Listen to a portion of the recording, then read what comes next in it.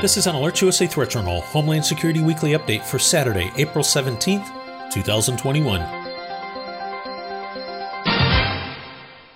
This week in security news, on 17 occasions this week, Alert USA subscribers were notified via SMS messages to their mobile devices regarding a variety of safety and security matters. Most important for this report, on Thursday, Alert USA subscribers were informed of the release of a new issue of an Al-Qaeda-linked online magazine entitled Wolves of Manhattan, within which followers are urged to capitalize on civil unrest in the U.S. and European Union by infiltrating protests in order to carry out attacks, with a particular emphasis on targeting law enforcement. Quoting from the publication, "The appropriate time is when you see a verbal quarrel between an element and demonstrators, especially if the police officer is the one who attacks, and then this is your appropriate opportunity to respond. We recommend that you rely on the Molotov cocktail as your main weapon in the demonstrations, as it is more effective than bladed weapons. So come, Manhattan Wolves everywhere. Go to protests and demonstrations to carry out your operations. Invade for the sake of God, and remember that an unbeliever never meets the one who killed him in hell, and here these demonstrations have come to you on a plate of gold. Don't waste this precious opportunity, and remember that by your operations, you are avenging your family in Palestine, Burma, and Kashmir, and everywhere." The publication goes on to urge readers to use protests and demonstrations to inflict economic damage as well.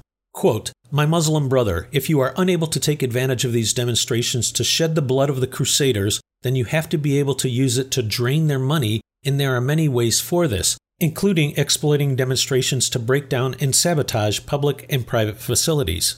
On your way during a demonstration, destroy all the cars, shops, and kiosks that you see in front of you, and remember that the Nation of the Cross is common with their government in the war against Islam."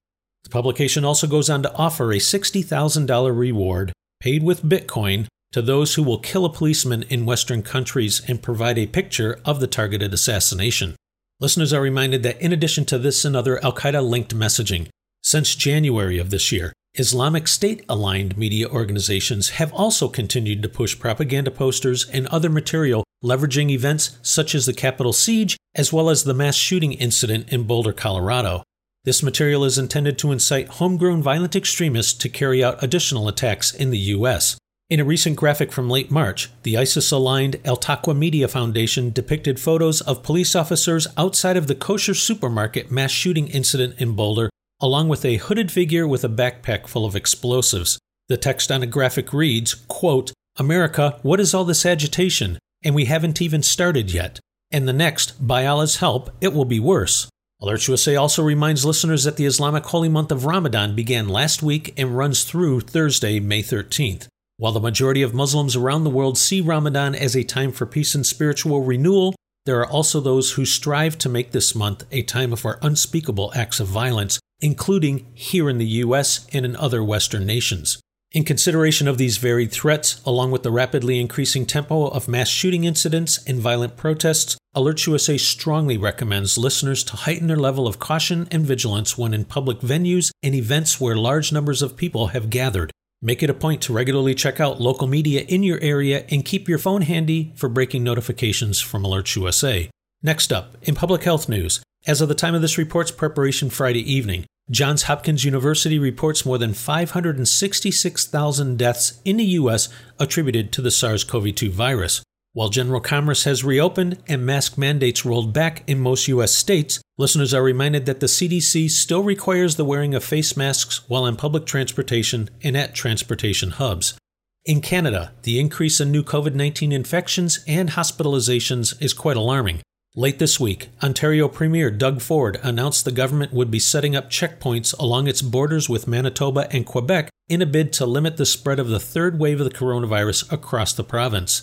Ontario Solicitor General Sylvia Jones said the new travel restrictions along the provincial borders would take effect at 12:01 a.m. on Monday, April 19th, and incoming travelers not meeting a list of prescribed exceptions would be turned back.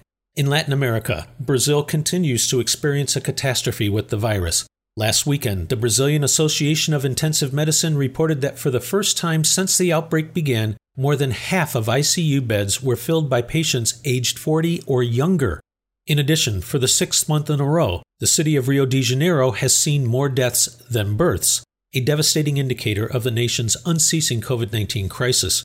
At least 10 other Brazilian cities with populations over 500,000 people also registered more deaths than births in the last month. The country is now widely viewed as the epicenter of the pandemic, with the highest number of daily deaths of any nation. Following Brazil, Mexico, Colombia, Argentina, and Peru also continue to struggle with the virus.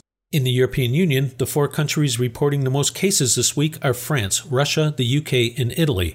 In travel security news, listeners are reminded that the Department of Homeland Security has extended the restrictions on non-essential cross-border land travel with Canada and Mexico through April 21st, and this date is likely to be extended.